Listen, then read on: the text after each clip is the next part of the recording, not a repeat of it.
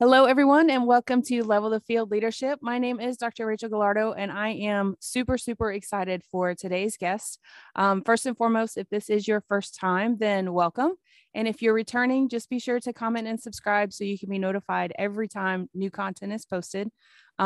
Because you've probably read the description, the whole point of this podcast is to help level the field of challenges you encounter in the work environment by giving you the tools necessary to deal with whatever might come up. I do believe that workplace burnout is very real, and anything that we can do to reduce burnout, fatigue in our leadership roles will ultimately have a positive impact on our team. And you know what? Quite frankly, the reason why I'm so excited about today's guest is sometimes you're burned out because you're not doing what you should be doing. And our guest will talk a little bit more about that here in just a minute.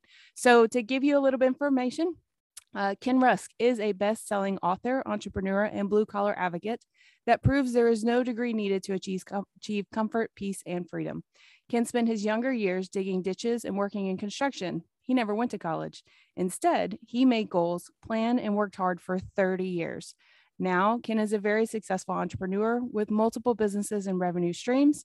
Ken specializes in mentoring and has coached hundreds of young people in areas such as short, mid, and long-term goal setting, life visualization, career paths, and sound financial planning. He is passionate about helping people achieve their dreams, regardless of their educational background or past. And in Ken's book, Blue Collar Cash, he shares his insights from over 30 years of working in blue-collar trades as an entrepreneur, mentor, and life coach. So Ken, hi. Hi, Rachel. Thanks for having me. I really appreciate it. Yeah, I'm happy that you're here. I mean, you've got a tremendous background, and you and I were kind of talking before, I actually have read most of the book, so I can attest to everything that I just read really and truly is accurate. I do like to kind of base our conversation off of scripture. So for today's scripture, it is 1 Corinthians 10:31. So whether you eat or drink, whatever you do it all to the glory of God. So in your book, Amen to you that. mentioned, in your mention that there was a turning point in your life where you had a conversation with your dad, and you just knew that going to college was not going to be the right fit for you. So can you kind of share with the audience, like, what that conversation looked like, where you were kind of at that moment, and what made you just say, you know what, that's it. I've decided my path and I'm going all in. Well, it's interesting because I had four brothers and I was number I was number four in the list of five. Okay. So for some reason, when I was in high school, there was this thing called shop class. And, you could walk down the hallway in my high school and and we had a very Midwestern, it wasn't a higher end by any stretch. It was very, very great school. But you could walk down the hallway and Rachel, you could see somebody fixing the transmission on an old Mustang, or you could see somebody doing someone's hair or nails, or you could see somebody welding something or wiring an outlet or building a doghouse, whatever. You could see people actually getting involved in this. And so millions of kids across the country, through all walks of, they actually accidentally discovered how cool it was to be in one of these trades.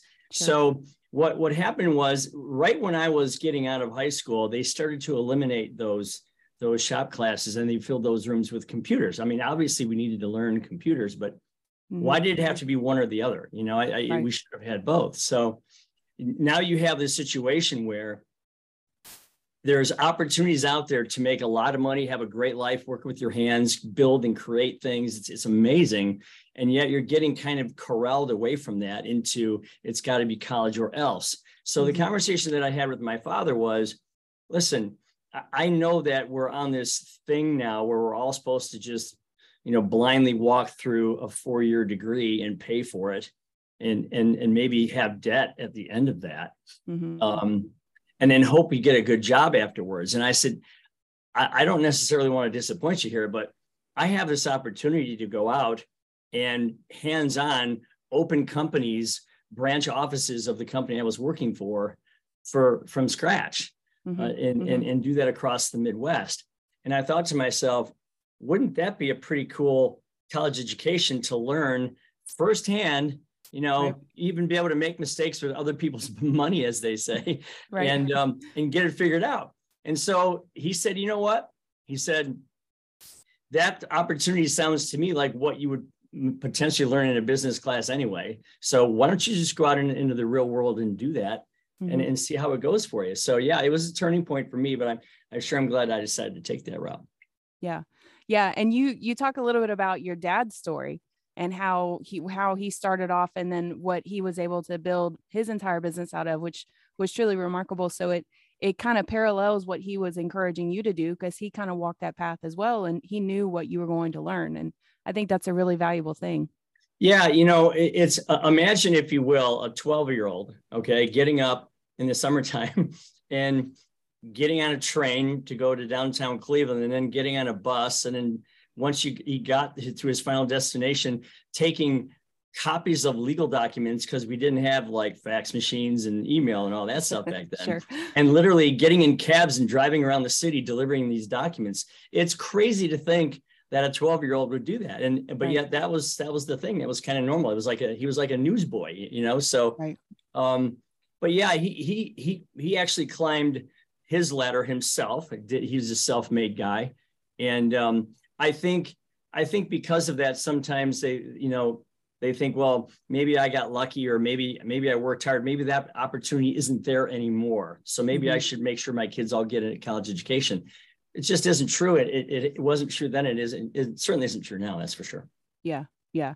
And we'll spare everybody the statistics, because I mean, I'm a nerd and I like the math. And so I'm glad that you included the stats about, the different workers that are in such short supply, and why it takes so long to get stonemasonry or plumbers or whatever, and kind of the trajectory of all of that. So, I think you have some really valuable points, and there might be some people that are listening right now, like, okay, Rachel, hold on. You went all the way and got, a PhD. Okay. Well, I had to do that because I wanted to go teach at a college.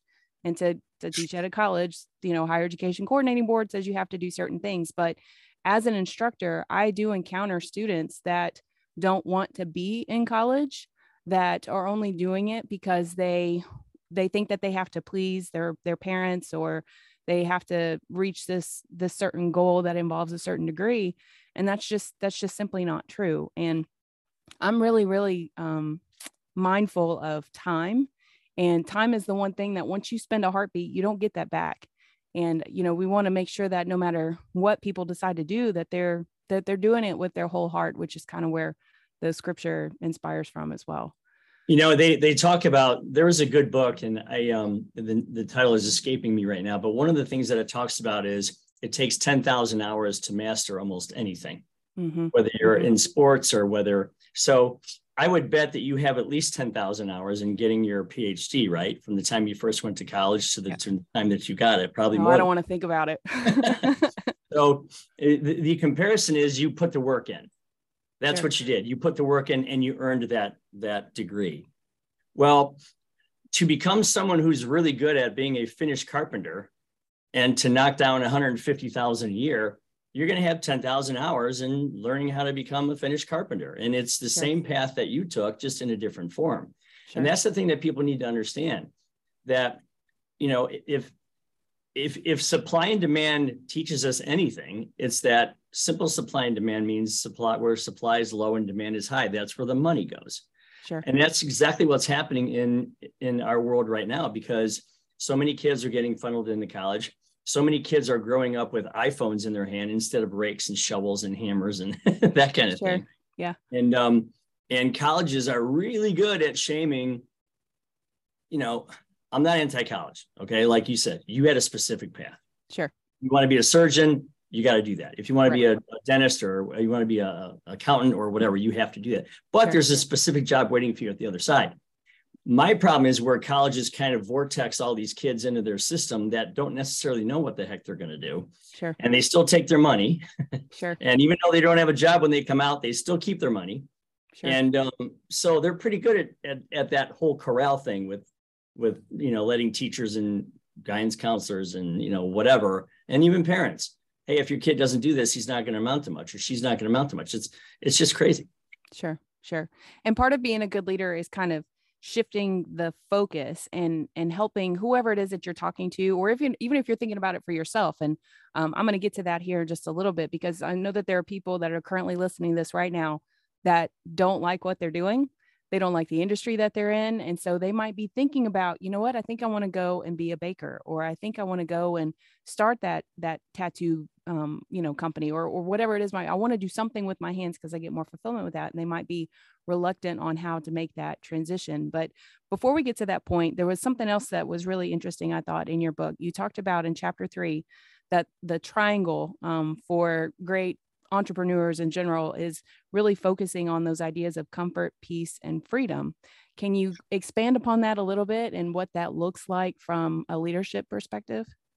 So I did an experiment once, and I took some people and I said, okay, I want you to draw your favorite vacation on the poster board. And I gave them all a box of crayons. And there's 20 people in the room. And wouldn't you know it, all 20 of those posters came back completely different from one another. Okay. Imagine that. Imagine that.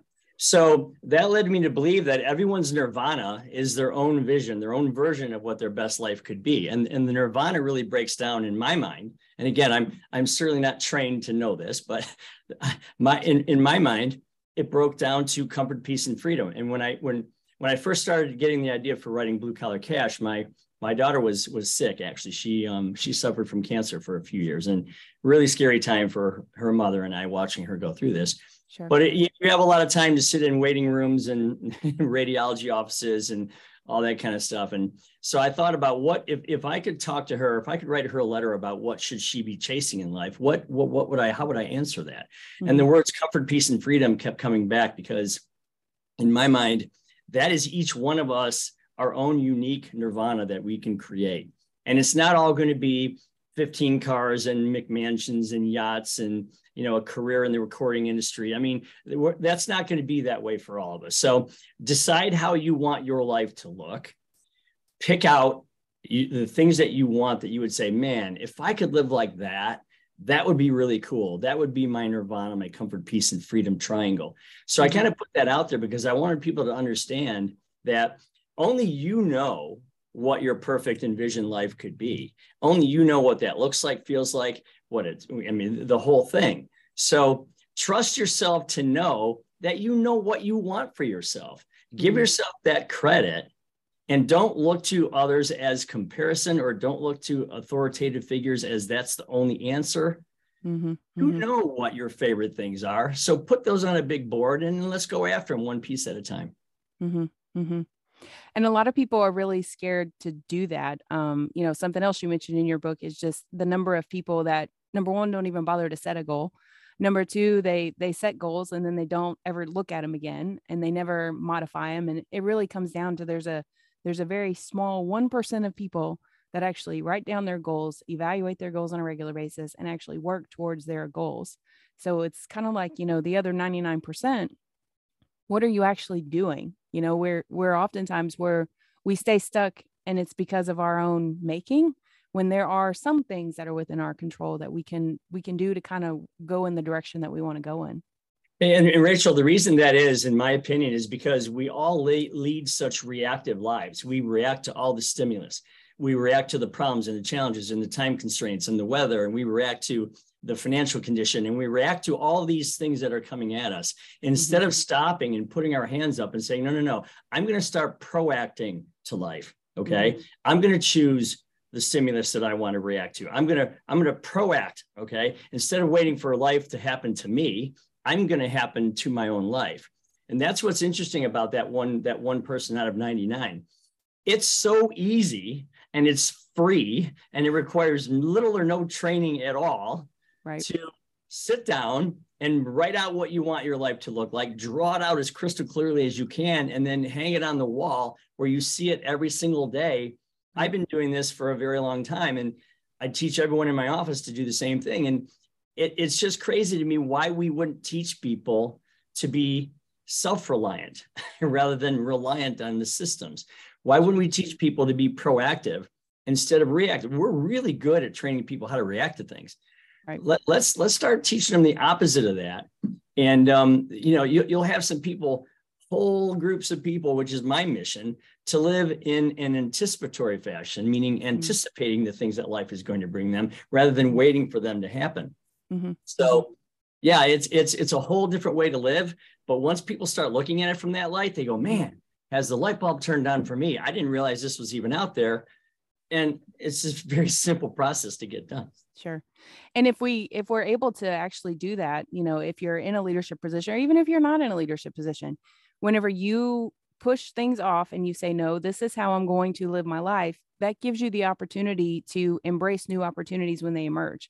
If you're constantly like rushing and going and having everything else dictate how you spend your time throughout the day, if a new opportunity, presents itself, you're going to be so swamped in the task management of your day that you might miss that opportunity. And I think that that's a really valuable thing to consider. I mean, if you're not working in an area of comfort, peace, and freedom where you really experience that, there's no telling what else you could be missing out on. I think what happens is we all feel, there's a chapter in the book about the 5-gallon bucket head, right? Yes, and we all fill that bucket so overflowing. I mean, we're trying to put 6, 7, 8 gallons in that at all the time. Sure. And what it really does is it stifles things like creativity. It stifles things like vision. It stifles things like spontaneity. I mean, when's the last time anyone was spontaneous? Okay. Hey, let's call up our neighbor. Let's get in the car and let's drive out and go visit a winery, or let's go to the museum or whatever. And what happens every time that happens, Rachel, people say, man, am I glad I did that? We should do that more often. Well, right. Of course you should, because that's what life is really all about. And like you said, to receive the gift of, wow, there's a thought that I hadn't had. Maybe I could be that, or maybe I could do that, or maybe I could accomplish this. Mm-hmm. You can't have that thought if you're loaded down with stressors and like schedules and debt and time constraints. And it's nuts. So I mean, right now I'm looking at you and you're kind of sitting in a dark place, which I love. I think we all need to take some time and sit in a dark place and go, who am I? And what am I doing? Right? Yeah. Whew. Okay. Good stuff. So I want to kind of reflect on you for just a little bit. So we've hit some really great nuggets in your book that, again, I'm on chapter 7 and I thoroughly am going to finish the last 3 chapters, but you talked about being in leadership and doing what you do for the last 30 years. And I think too often people think that as a leader, that once they get to XYZ point that they will have finally arrived. Well, you and I know that leadership really and truly is a journey, and there's always things that we're constantly working on. So at this moment, June 5th of 2023, what are you currently working on in your leadership? What are you still trying to improve upon, or what is something that you're really focused on? Well, one of the things that I think all managers should be is anyone who's in charge of a group of people. And what does even in charge mean? But anyone who works with another group of people, your goal should be to make yourself as irrelevant to that process as possible. And I know that spooks a lot of people who are real control freak business owners or control managers, because they're like, oh, I fixed this and I did that and I changed this and I altered that and I inspired this and I made that new. Wrong. Okay. If that company or that division is that reliant upon you that they would fail without you, then you're not doing it right. Sure. And in my opinion, so I'm constantly working on creating entrepreneurs that can surround us within this company, people who act and feel like they're in control of their own company, their own version of their own division, their own whatever that might be, department or whatever, and they're in control of all the aspects of it. So therefore, they feel like they're running their own company within mine. I'm constantly trying to find more entrepreneurial-like thinkers, and we have a lot of them, which is why we have a lot of long-term loyalty here, which is really cool. But I've got a lot of things going. We're doing another headquarters for our company. This is the 4th one. You'd think by now I'd get good at figuring out how big we're going to get, but I haven't. I'm going to be a grandfather here at the end of the year, so I'm pretty psyched about that. Congratulations. Yeah. Thank you. I don't really like the word grandfather so much, but I'm thinking more like older person with a granddaughter. Sure. So only because I don't feel like I'm ready to be. I'm old enough to be a grandfather, but I'm going to be, which is so cool.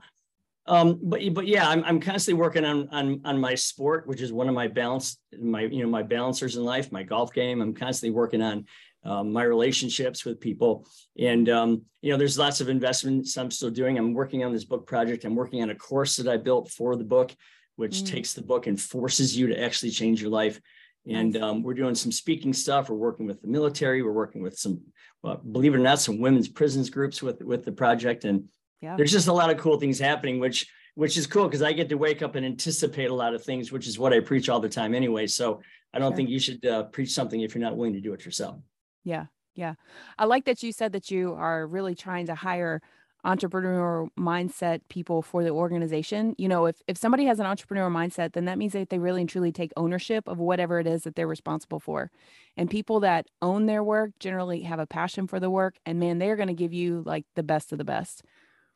Well, if I could put this one thing out, I say this to all 200 of our people as often as I can, probably to the point of ad nauseum, but I tell them, I said, look, I can't get what I want, nor can my company get what it wants or needs until all of you get what you want first. And it's absolutely true. I mean, they are the input. I am usually near the output stage or even after the output stage. So I win at the end of the line, but I love watching all the winning happening before it's my turn. And I can tell you that if you do that, the people that surround you, once they believe that you actually believe that, and you know, that's how we do it here. We walk the walk. We don't just talk the talk. Sure. Your company will go to heights never seen before by you and you alone. I guarantee that, you know, because there's only so much of you and you are only so good, much less how you think you are. Sure. But to have the talents and the skills of all these people that truly believe they're working for themselves first and for you second, that's the magic right there. Sure. Sure.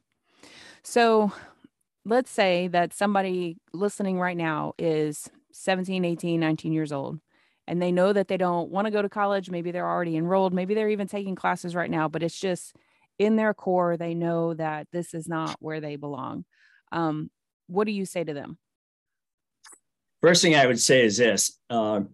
There has never in my lifetime been a better opportunity for someone to job shop that there is right now, meaning try something. And if you try something, try something else, everybody is looking for people that can come in and help them right now. Everybody is. And it's because we've underproduced people that are willing to work with their hands, and we've overproduced, you know, these bland business or liberal arts degrees that you come out and you don't even know what you're going to use it for. Sure. So that pendulum has fully swung way to the one side right now. And that creates an opportunity for someone to say, I'm going to go out and try a lot of different things and see if there's something that I can be passionate about. Now, there's one caveat to that. If you're good at organizing people, okay, then don't be afraid to do what everybody else isn't doing. And that might not even be the sexiest thing out there. You know, digging ditches was number 99 out of a list of 100 things that I was going to do. Sure. But having the ability to organize people and to love the group think and the social aspect of that, and people being able to win as a group, that is everything. So, you know, excuse me, don't be afraid to go where others aren't going, because that's usually where the money is as well. Sure. Sure. And that's something that really transfers over no matter what industry you're talking about. You know, and with the development of AI, you know, it really is, a lot of people are really freaking out, especially in my area. Like there's just a number of people that are really on edge about all this AI stuff. But an AI is not going to, or at least not right now, bake me a cake. An AI is not going to fix my toilet if it breaks. Like an AI is not going to repair my car if something happens to it. And so while there is a lot of technological advances, and technology does have its place, just really considering what it is that you enjoy and what it is that you want to do can really be advantageous in the long run. Yeah, I think there's two sides to this AI thing. Okay. I remember that everyone was really freaked out about cloning. Remember that, where people were thinking about cloning people, and they're like, oh my God, I'm going to make another brother, or make a sister, or, you know, all this, they're going to clone all these bad people or whatever. Sure. So, and that didn't really materialize because I think everyone understood the responsibilities of that. So when it comes to AI, I think there are going to be some great advantages, especially in the medical field. I mean, I have a lot of friends that are doctors that say, man, this is crazy good, some of the stuff that it's able to do. I do think, though, that we will probably gain some control over how fast and far this thing goes. But to your point, I don't think anyone is ever going to invent a machine that walks up and puts dye in your hair and colors it a different color, or plants a bush in someone's front yard, or wires an outlet. I just don't see that happening. Even with some of the compartmental building things where they build the walls completely in a factory and they put them up, and then the wires and the outlets and the windows are already in it. Even that is it's really slow to take hold right now. I mean, in some places more than others, but sure. The human aspect of creating something is still going to be there, I think, for a very, very long period of time until something drastically changes. But again, the opportunity, I mean, it used to be, and I'm aging myself now, I used to have to write my facts and figures down for the business on a piece of graph paper with pencils. Okay. Nice. Yeah, I hate to say that, but that's how it happened. So now with a cell phone and a pickup truck, you can run your business from anywhere. Okay. Yeah. Payroll, accounts receivable, accounts payable, all that stuff. Sure. So it's never been easier for someone to say, you know what, I'm going to start a side gig. Okay. I know I'm into this thing that I'm doing. I don't really like it. I'm going to kind of slowly transition into this side gig and see if I can't make it a full-time thing. I've seen that happen a bunch. And again, it's opportunity has never been better to do something like that. Sure. So kind of switching to the other side of that, there could be somebody listening to this podcast right now, and they're just like, man, I really hate this job. I hate what I'm doing. I hate this 9 to 5. I don't like the people that I really work with. And I'm kind of bored. I'm underwhelmed at this point, but I've been in my career for the last 10 years. I've got those 10,000 hours, but I really want to go and do this other thing with my hands. I mean, what kind of advice do you give to them? What do you say to them? Well, first off, there has to be something that they're good at with that 10,000 hours. Let's say they're good at organizing people or managing people, but they don't like the rest of it. Well, let's keep those skills. Let's not toss those skills, because those are going to help you build that carpentry business, to 30 people, not just one. Sure. So let's hang on to that. Okay. Let's not discard. Let's take with you, let's say you're moving out of your parents' house, and there's some things you're going to take with you and there's some things you're leaving behind. Well, let's take those things that you want and keep them, because those are valuable skills that you have.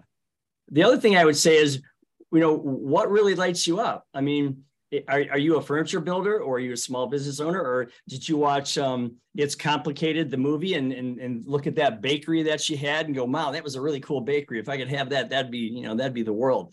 There's a lot of, you just have to sit down and say, what do I think I would really enjoy doing? And what skills do I have to bring to that piece? Because the skills you have, you'll take. The skills you don't have, you'll get. You'll acquire those skills from either through other people or through stuff that you do. But again, I think you can really dip your toe in the water in a way that you could never do that before, by running one of these internet-based businesses where, I had a guy who built, they're like acrylic tables. They're called river edge tables, where beautiful piece of wood, and then they fill the center of the cracks with epoxy, and they're just gorgeous tables. Oh, wow. But this guy started building one on the weekend, and then 2, and then 5, and then 10, and then 12, and pretty soon, over a year period of time, he kind of transitioned into a full-time business, left what he was doing in the medical field, selling medical supplies, and look at him now. He has his own thing, and he's loving it. So yeah, I don't think the time's been any riper to do something like that. And whether it takes you 6 months or a couple of years, don't rush it. Take the skills you have that you can use in this new entity, and just kind of morph your way into it. Mm-hmm. Yeah, some wood and epoxy and an Instagram account, and boom, you could be in a different career in a year. You are 100% right. And God forbid you're good at social media, so you can multiply your efforts and do those things that I certainly am not that good at. But yeah, I had a case in point. Guy was on the 15th floor, and he was in some cubicle. He's selling medical supplies, never wanted to go to college. I wanted to be out working with his hands, loved construction. He worked on a construction site for a plumber when he was going through college, loved it, camaraderie, the whole thing. He's miserable. He's 46 years old, I think. He says, I read your book. He said, I took a year. I slowly transitioned back into becoming this plumber. Okay. And he said, I have never been happier in my entire life, because I didn't listen to what everybody else told me I had to do. Yeah. And I went out and did what I knew was in my heart. And he's happy as a clam and loving life right now. So yeah. Yeah. And that's that part of freedom. Whenever you really and truly don't care about other people's opinion about how, until they pay your bills, it really doesn't matter. Like, oh, you don't like what I do? Well, write me a check and then I'll go do something else. Right. Yeah. Freedom takes a lot of, obviously there's freedom of like being in a democracy. You're not an authoritarian kind of thing. Sure. There's also freedom of thought, freedom of freedom of time, freedom of being not stressed out, maybe getting rid of some of those suppressors, and then the whole spontaneity thing. So freedom takes a lot of forms, and I think people need to understand that that your time and your sanity are worth a heck of a lot more than than most people think. So we should endeavor to figure out how to make that the best way it can be. Yeah, absolutely. I think a career change is hard for anyone. And I say that from experience because I was in corporate HR for almost 10 years. And for me, it got to a point where the only part of my job I enjoyed was the training and development piece. And so for me, I that was a part of my transition into teaching as well. So, and I took a serious pay cut. And I think sometimes people get really nervous about that part. Totally understandable, especially the way that our economy currently is. But at the same time, it was the best change that I could have ever made, because for me personally, I didn't like where my thoughts were on a regular basis. I didn't like how my health was feeling. And I could like literally feel myself being run down because I was continuing to do something that I wasn't enjoying anymore. And I didn't mind the people I worked with. That wasn't really the issue. Of course, I was in HR, so it was a little bit different, but you gotta do something that makes you excited. You've got to do something that you're really passionate about. And if you're excited and passionate about it, the work doesn't seem quite so cumbersome, Yeah. And there's a third piece to that. Okay. And for everybody out there listening right now, listen to what Rachel just said. First off, she listened to herself after 10 years. She said, I'm going to start listening to myself now. Right. And secondly, she took the skills that she wanted to take with her when she left her parents' house, right? She took those skills with her, metaphorically speaking, and used them in her next endeavor, right? So, but there's another piece added to that. If you're filling in your life puzzle, if you're filling in that life board that I'm asking you to draw and draw it out clearly with everything you want your life to look like, if things are starting to fill in there because of what you're currently doing, then yeah, it doesn't have to be the slickest job in the entire world. Because again, we don't live to work. We work so that we can in fact live. Well, right. I want to know what your live means. Let's start with that maybe. Okay. Because nobody ever rolled into my driveway and saw my house and my barns and my cars and whatever and said, holy cow, what degree do you have? I mean, no one's ever done that.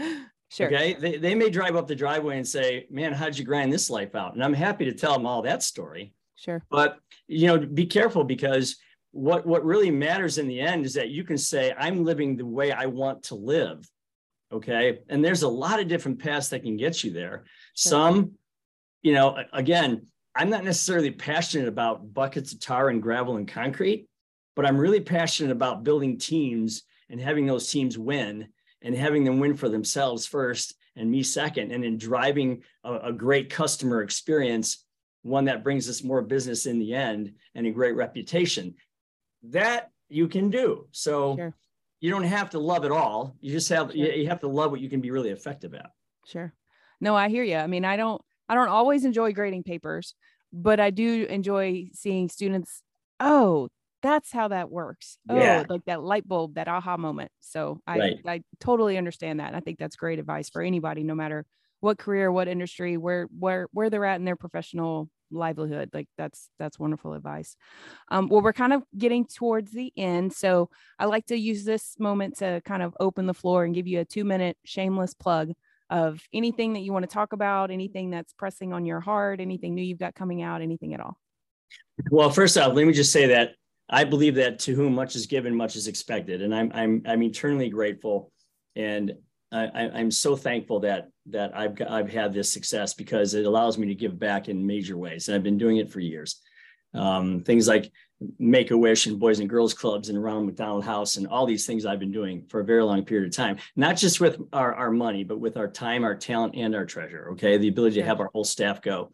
So when I wrote this book, it was kind of a cathartic thing for me to do, to give back to others so I could shorten the learning curve to entrepreneurship. That's kind of why I did it. You know, I didn't need to make a nickel from this book. Most authors don't, unless you're writing, you know, romance novels by the millions. But sure. So, and what I did was I said, you know what, I'm going to take this a step further. So instead of this book becoming a trophy on the shelf that you can't remember, you read it, but you can't remember what's in it, like a lot of the books are, I developed this course. The course is $129. If you buy a course, you get a free $25 book, and you get another course and a book to give away to somebody else for free. Nice. Okay. So this is not a gigantic investment. And I'm doing it because I want to make sure that people, when they hear about Blue Collar Cash, oh yeah, I read that book. Did it change you? It changed my life. Okay. I want people to say it changed the way I think. It made me listen to me for a change. Sure. It made me focus on me first for a change. It made me become selfish in the most positive way selfish can be. And I wanted to force that issue with this course. So it's 8 simple modules. It's like 45 minutes a module. You can do it in a week or 8 weeks or a weekend.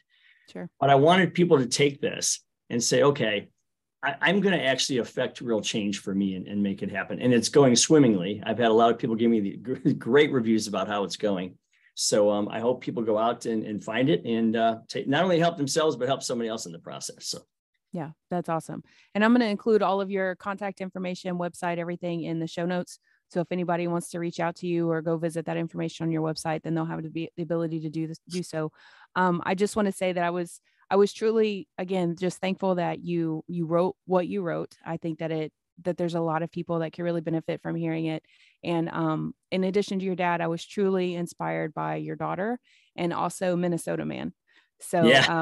I'm really glad that you included those in the book. So to those of you that are listening, if you liked what you heard, please hit the subscribe button to receive new content. You can follow me on Instagram. As you guys know, I do try to post positive and consistent content related to leadership that you can use no matter where or whom you are leading. Again, I will include Ken's information in the show notes, so you can follow him on Instagram. He's got Twitter. He's got all of the things. So go out and get some of that encouragement that you might need if you're going to be changing careers or if you're currently in that blue collar field. And Ken, thank you so much for joining me today and for just letting me pick your brain just a little bit to help the audience. Absolutely. Anytime, Rachel. Happy to do it and happy to come back anytime. Awesome. So everyone listening, remember, you are made to be a leader right where you are, wherever you're leading. The things we talked about today can help develop the roots of your leadership so you can weather any storm. Take care of yourself, take care of your team. You can 1000% do this. And until next time.